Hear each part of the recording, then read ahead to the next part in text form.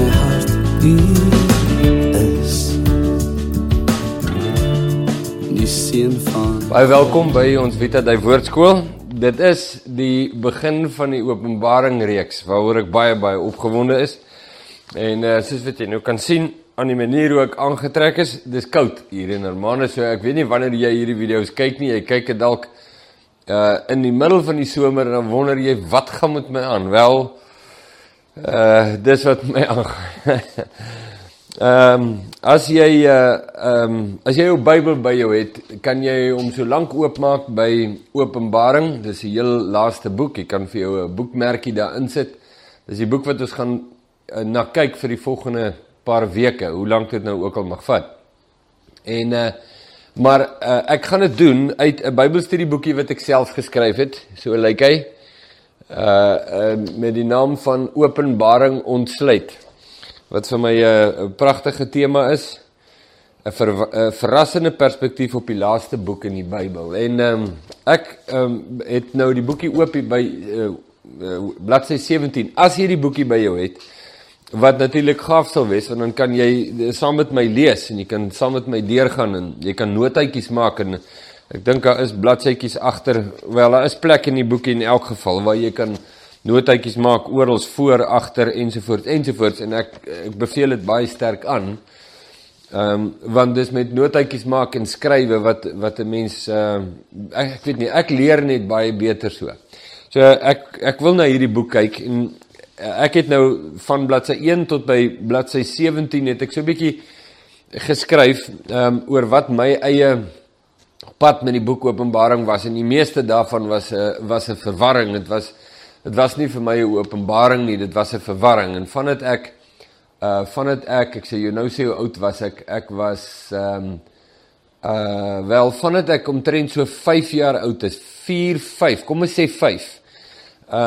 Luister ek na ooms en mense wat die boek Openbaring uitlê, vandat ek 5 jaar oud is, saam met my maale destyds toe hulle by die Here uitgekom het, en soos wat ek nou self die Bybel begin lees, en baie van hierdie konferensies en seminare bygewoon, baie, en my verstaan van die boek Openbaring het al duister geraak, en nie al helderder nie.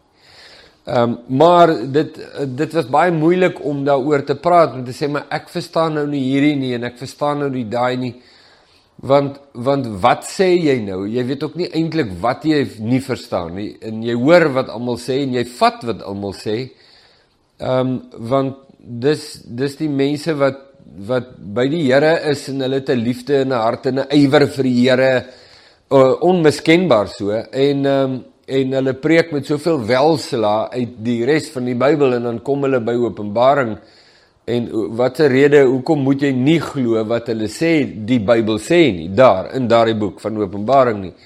Maar, soos wat die jare natuurlik verbygegaan het baie van hierdie voorspellings, wat mense dan nou blykbaar uit Openbaring gekry het, net nie waar geword nie, en dit het net nie so gewerk nie, en mense het op ander dele in die Bybel afgekom, wat dit wat hulle sê, Openbaring sê, dit weerspreek dit selfs, jy weet, en jy dink maar, jy weet, God kan homself nie weerspreek nie, en ek het besef, wat ek dink ek geweet het oor Openbaring, is ek weet absoluut niks nie, en ek het regtig nodig om in Openbaring in te spring en in te delf, maar ek het nie moed daarvoor nie, want waar begin 'n mens nou, en hoe doen jy dit, en ja, dit is net te moeilik. So, wat dan gebeur is, 'n mens lees die Bybel van Genesis tot by Judas, en dit is soort van jou Bybel, en Openbaring is ingesluit in die kanon, en is deel van jou Bybel, maar dit is, en dan het 'n ou dit afgemaak, en gesê, ja, maar ek weet nog te min om Openbaring te lees. So, kortliks wil ek jou net sê, ek het eintlik nou beplan om dit nie te vertel, wat ek nou vertel, maar goed, kom ek sê nou maar net. So wat toe gebeur is, ek begin toe teologie swat in 1991, en terwyl ek teologie swat, ek was besig met Grieks, en ek was besig met hermeneutiek, En dit het vir my onsaglik baie oopgemaak van die Bybel, dinge wat ek voorheen ook nie verstaan het nie. Los nou van Openbaring, maar goeters wat ek nie verstaan het nie, en skielik begin ek op 'n sistematiese manier deur die Bybel te werk, en ek begin leer hoe om die Bybel te lees, en ek begin leer hoe om die Bybel te interpreteer.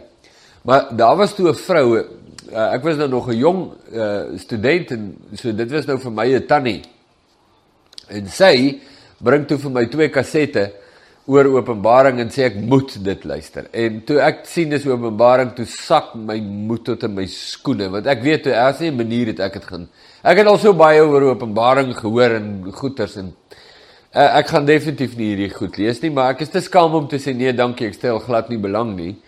Ek vat toe die 2 kassette en sit dit daar by my in die boekrak, en daar lê dit toe vir 3 maande. En na die 3 maande verby is, toe stuur sy vir my boodskap deur 'n vriend van my en sê, maar sy soek die 2 kassette terug. En ek weet toe, maar sy gaan vir my vra, hoe was dit? So ek dog toe, okay, laat ek dit maar net luister. Ek gaan die 1 kaset insit. Ek gaan net kant 1 luister, want ek weet wat gaan hulle sê. Ek weet al klaar. So ek gaan dit was nog kassette met 'n bandspelertjie. Ek sit toe die bandspelertjie aan in die agtergrond en weet sodat die geklank daar is, maar ek skenk nie aandag aan dit nie. Sodat ek kan sê ek het dit geluister. So 'n soort van 'n baie gekrokte manier om my gewete te probeer sis oor hoe ek nou hierdie kassette hanteer. En toe ek begin lees, toe ek begin luister, toe begin die man praat oor die hermeneutiek van Openbaring, en dit was vir my op daai oomblik, want ek was so in my noppies met hermeneutiek en eksegese, en alles wat ek leer oor hoe om die Bybel te lees en hoe om die Bybel te interpreteer, en hy sê toe die buzzwoord, hy sê die woord hermeneutiek, en ek dink, wat sê hy, hermeneutiek? En ek begin luister na wat die ou sê, en toe gebeur daar 'n snaakse ding. Vir die eerste keer in my lewe, ek was toe 22 jaar oud, vir die eerste keer in 22 jaar, van gereelde luister na preke en uitleggings, verklarings, seminare, konferensies, oor Openbaring, vir die eerste keer, hoor ek dat iemand sê, ons moet hermeneuties na die boek kyk. Nou, ek gaan nou vir jou vertel wat is hermeneutiek en eksegese, maar ek het nog nooit in my lewe gehoor dat iemand dit sê nie. Ja, hulle sê dit van Genesis tot by Judas, maar nie van Openbaring nie. Niemand lees Openbaring hermeneuties en eksegeties in my leefwêreld van daardie tyd nie. En dit het gemaak dat ek toe nou luister, en daar ontsluit 'n ding in my hart. 'n geweldige ding, wat my, kom ons noem dit nou vir hierdie video, my journey was, in die boek Openbaring. Nou, in 2006, as ek het nou reg het, toe begin ek 'n studie oor die boek Openbaring, maar wat ek toe doen, ek vat toe die Griekse teks, en met baie hulpmiddels uit die aard van die saak, en ek kyk na kommentare en werke oor die boek Openbaring van almal op die spektrum. Nou die spektrum wat Openbaring betref is so wyd soos 'n waanhuise deur. So jy het mense aan hierdie kant van Openbaring met hierdie tipe opinie, daar's verskillende benaderings tot die boek Openbaring, regdeur tot aan die uiterste, die kant, en almal tussenin, en ek gaan kyk toe na akademiese werke van reg oor die spektrum, en dit het my 6 jaar gevat, en in hierdie 6 jaar, was dit natuurlik vir my 'n besondere reis, en dit het toe uiting gegee, onder andere in hierdie boekie wat ek nou vandag voor my het. En ek wil jou nou net enkele gedeelte uit hierdie boekie lees, vanaf bladsy 17, en dit is net soos die inleiding, net om 'n bietjie iets te sê oor hermeneutiek en eksegese, en belangrike vrae wat ons vandag moet vra, rakende in die boek Openbaring. Nou, ek gaan nou nie die hele inleiding lees van bladsy 17 af tot die einde nie, maar ek wil jou definitief aanraai om, as jy die boekie het, lees dit sorgvuldig deur, begin by bladsy 1 van die inleiding. Jy hoef nie die res te lees nie. Lees die inleiding en sê wat jy dink. Nou, dis baie belangrik, want die wegtrek is ontsettend krities vir hoe ons gaan kyk na die inhoud 'n bietjie verder aan. So, hier is 'n uittreksel. Jy sal dit dalk nie glo nie, skryf ek. Die opskrif hier is, wat het Openbaring beteken vir die eerste mense aan wie dit geskryf was? Jy sal dit dalk nie glo nie, maar ek het nog nooit aan hierdie vraag gedink nie. Meer nog, ek het nog nooit 'n preek gehoor of 'n boek gelees wat hierdie vraag gevra en probeer antwoord het nie. Wat van jou? Het jy al ooit 'n uitdrukking of 'n verduideliking gehoor van wat die eerste ontvangers van Openbaring verstaan het van die dier wat uit die see uit opkom, of die dier uit die aarde, of die merk van die dier, of die 7 trompette, of die 144.000? Het jy al ooit 'n preek gehoor waar hulle probeer verklaar wat het die eerste ouens, toe hulle hierdie brief gekry het, en hulle lees daai gedeeltes, wat het hulle verstaan? Of het hulle dalk niks verstaan? Nou, ek het al hierdie vraag gevra vir predikante, en sommige van hulle sê vir my reguit, die mense wat hierdie brief ontvang het 0 verstaan. Nou, ons gaan nou nog daarby uitkom. Is dit waar? Het hulle 0 verstaan? Of in die woorde van die een nou, het vir my gesê, zilch. Hulle het zilch verstaan. So is dit waar. Ek het nog nooit so 'n preek gehoor nie. Wat die meeste van die interpreteerders van Openbaring betref, was die boek vroeg vanoggend, spesiaal net vir ons, in 1975, trek dood, 1985, trek dood, 1995, trek dood, 2005, trek dood, 2012, trek dood, waar is ons nou? 2022, geskryf is. So elke persoon lees hierdie boek, asof hy vanoggend geskryf is spesiaal vir jou. Niemand, geen van die gelowiges in die 2000 jaar vooraf, van die eerste ontvangers, tot en met vanoggend wat ek hierdie brief lees, hierdie boek was op niemand betrekking, behalwe op my, vandag nie. Want iets daar klink net nie vir my vars nie. Iets daar klink vir my af. En as jy nog nie weet wat die iets is nie, kom ons lees 'n bietjie verder. Die vraag was 'n groot deurbraak vir my, want ek het besef, ek het nie die boek verstaan nie, omdat ek dit dalk nie soos 'n Bybelboek behandel nie. In alle waarskynlikheid vertoon Openbaring vreemd, omdat ek dit vreemd hanteer. Is dit nodig om hierdie vraag te vra? Die kort antwoord is ja. Die vraag, wat het hierdie boek vir die eerste ontvangers beteken? Hoekom is dit nodig om die vraag te vra? Die antwoord op die vraag, op hierdie een is, hoekom is dit nodig, is, wat het Openbaring beteken vir die eerste mense aan wie dit geskryf was, het te maak met die dissipline van korrekte interpretasie. Want dis waar ons wil uitkom. Ons wil weet, vandag, wat beteken hierdie boek vir ons vandag? Maar voordat ons by dit kan uitkom, moet ons eers vra, wat het dit beteken vir die eerste mense wat dit ontvang en gelees het? Nou, dit is 'n baie belangrike ding, en dit is waarin ek eintlik hierdie video wil wys. So vir die volgende paar minute gaan ek net dit vir jou lees, omdat ek dink dit is ontsettend belangrik dat jy dit hoor, 'n bietjie daaroor nadink en dit verstaan. Geen boek in die Bybel word geïnterpreteer sonder om hierdie vraag te vra nie. Om die Bybel te probeer interpreteer sonder om hierdie vraag te vra, is die eerste van 'n reeks foute wat tot waninterpretasie gaan lei. Enige ander Bybelboek hanteer ons met dissipline en toewyding om seker te maak ons verstaan die boodskap van die boek reg. In teologie word hierdie dissipline eksegese en hermeneutiek gedoen.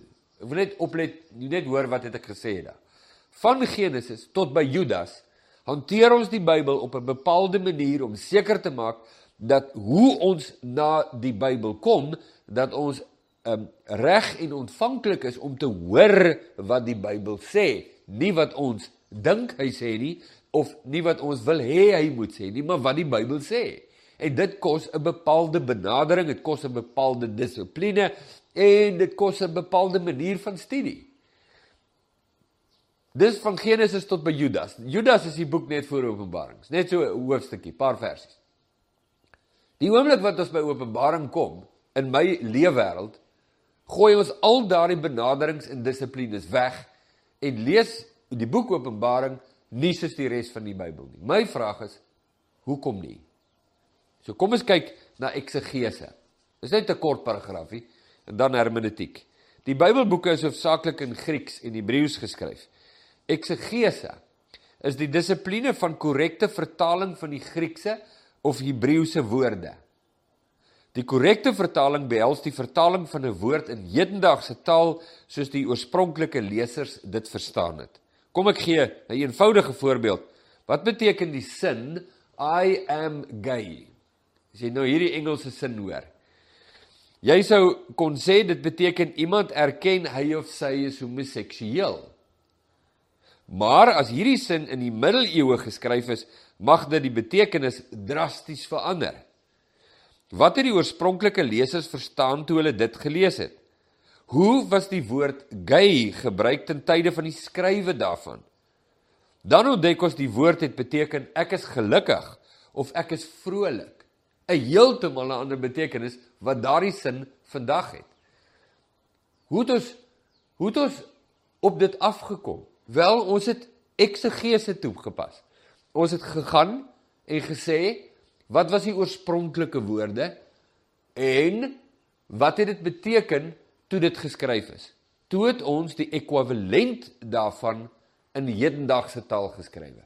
Nou, in hedendaagse taal sal ons daardie sin nie net so kopieer nie. Hoekom nie? Want dit het nie heeltemal 'n ander betekenis.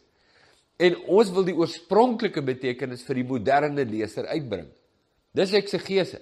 Dis 'n baie belangrike ding waarmee Bybelvertalers besig is, oor wanneer hulle die oorspronklike teks vertaal, om seker te maak dat hulle vertaal dit, nie soos my voorbeeld nou hier nie, maar korrek. En daarom moet hulle kritiese vrae vra. Dit is in kort wat eksegese is. Letterlik beteken eksegese om uit te haal. Jesus word die eksegeet van God genoem, die verklaarder van God. Hy verklaar, hy maak bekend, hy maak oop. Ek delf in 'n teks en laat toe dat die betekenis van die teks deur die teks verklaar word. Daar is 'n teenoorgestelde tot eksegese genaamd eisegese. Dis wanneer ek my eie betekenis in 'n woord inlees en dan die teks vertaal soos ek dit graag wil sien. Mense doen dit graag met die Bybel en veral met Openbaring. En dit is 'n absolute no-no. Jy kan nie die Bybel so benader nie, want die Bybel is God se woord tot ons. Ons kan nie ons eie boodskappe daarin lees en dan sê dis God se woord nie, want dan is dit nie. So om regtig seker te maak ons verstaan wat daar staan, in die gees waarin dit geskryf is, met die doel waarvoor dit geskryf is, eksegese. Kom ons kyk gou na hermeneutiek. Waar eksegese hoofsaaklik met die interpretasie van woorde te maak het, is hermeneutiek die interpretasie van idees en boodskappe. Baie belangrike onderskeid wat jy nou hier hoor. Die goue reël van hermeneutiek is then, there, here, now. Die Engelse woorde. Kom ons probeer dit Afrikaans vertaal. Toe, daar, hier, nou. Then, there, here, now. Hermeneutiek sluit in om die situasie te leer ken vanuit antieke geskrifte, sodat ons die boodskap aan ons vandag in ons konteks kan verstaan. So ons wil eers hoor, wat was die idee, die begrip, then and there, en dan wil ons daarna kyk in die here en die now. Paulus skryf byvoorbeeld in 1 Korintiërs 11, dat vroue hulle hoofde moet bedek. Neem ons dit net so, of is daar iets anders?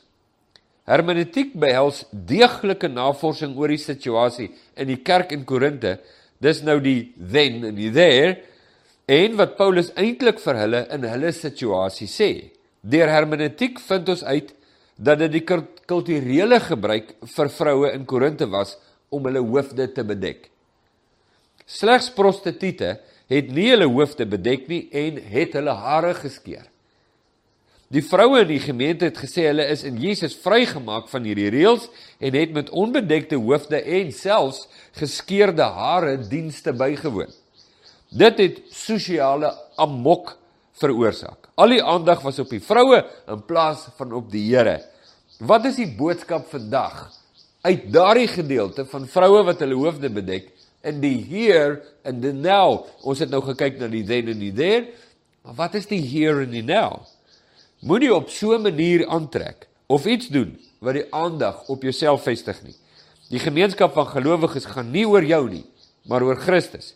Jou hoed in die kerk vandag mag dalk dieselfde reaksie hê as die onbedekte vroue in Korinthe. Ons moet moeite doen om uit te vind wat die boodskap van die skrif is. Eksegese en hermeneutiek. Nou ja, daar's belangrike vrae. Ek gaan hulle net vinnig vir jou noem. Dit is op bladsy 20 van die Bybelstudieboekie. Kyk gerus daarna, lees dit rustig deur. Ek gaan net die vrae vra sodat jy dit kan hoor en sien. Wat is ons bepaalde benadering wanneer ons wil gaan kyk na die woord van God in die boek Openbaring, die then and the there, en dan die belangrike vraag, wat is die here and the now? So hier's 'n paar vrae. Eerste een, hoekom het Jesus vir Johannes die opdrag gegee om dinge neer te skryf wat nie regtig vir hulle bedoel was nie? Was Jesus bedrieglik in sy opdrag? Het hy vir Johannes gesê om iets onder vals voorwendsels te skryf aan mense in 95 na Christus, maar het eintlik bedoel vir die mense van die tyd waarin ons nou leef? Hoor jy die vraag? So, Jesus sê vir Johannes, skryf hierdie goed aan hierdie mense wat Johannes ken, en sê vir hulle, hierdie is bedoel vir hulle. Maar eintlik het Jesus dit nie vir hulle bedoel nie. Eintlik het hy dit vir ons bedoel. Nou dit sou mos bedrog wees, sou dit nie? Dis oneerlik, dis nie rein nie, dis nie deursigtig nie, dis duister. Of het Jesus iets vir hulle gesê, regtig vir hulle bedoel, aan hulle gerig, wat hulle verstaan het, maar wat ook vir ons bedoel is, selfs 2000 jaar later? Ja, dis 'n goeie vraag. En as dit die antwoord is, as dit die saak is, as die antwoord is ja, Jesus het aan die oorspronklike skrywers iets gerig, wat hulle verstaan het, en wat hulle geseën het, want hulle dit verstaan. As jy dit nie verstaan nie, kan jy jou nie seën nie. 1 Korintiërs 12 en 14. Maar hulle dit verstaan en dit het hulle geseën, maar dis ook op ons van toepassing. As dit waar is, wat is dit? En ek het 'n vaas, dat dit mag dalk heeltemal anders te wees, as wat jy dalk onlangs gehoor het, die boek van Openbaring beteken. Kom ek gee jou nog 'n vraag. Wanneer het die laaste dae aangebreek? Ons hoor dit nou, van COVID af, het daar weer vreeslik baie video's inkom, ons is nou in die laaste dae. Hier's 'n belangrike Bybelvraag. Wanneer het die laaste dae aangebreek? Nou as jy rukkie al op Vita Dei, sal jy seker klaar die antwoord hê. Was dit met die aanbreek van die 20ste eeu, of met die opstanding van Jesus?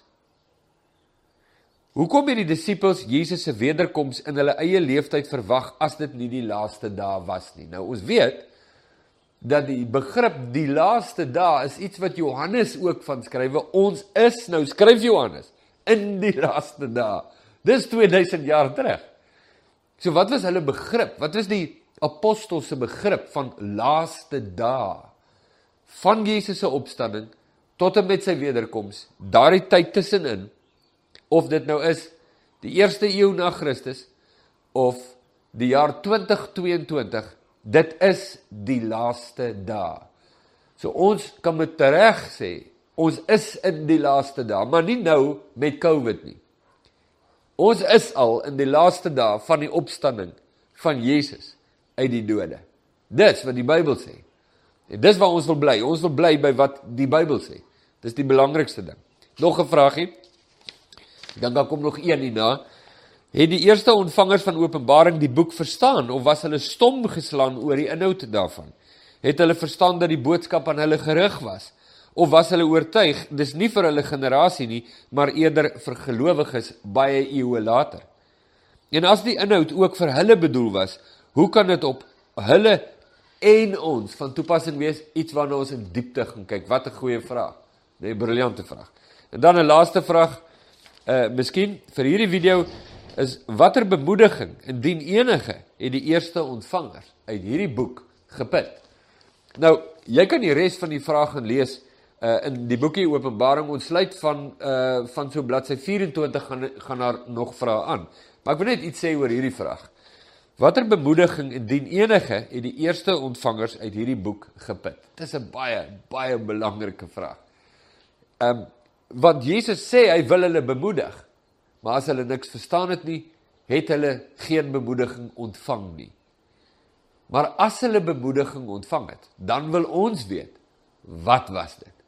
Want dit sal ons in die posisie plaas, om na Openbaring te kyk, soos wat hulle daarna gekyk het, en te verstaan, wat hulle verstaan het, en uit dit ook te hoor, wat Jesus vandag aan ons deur hierdie boek te sê het.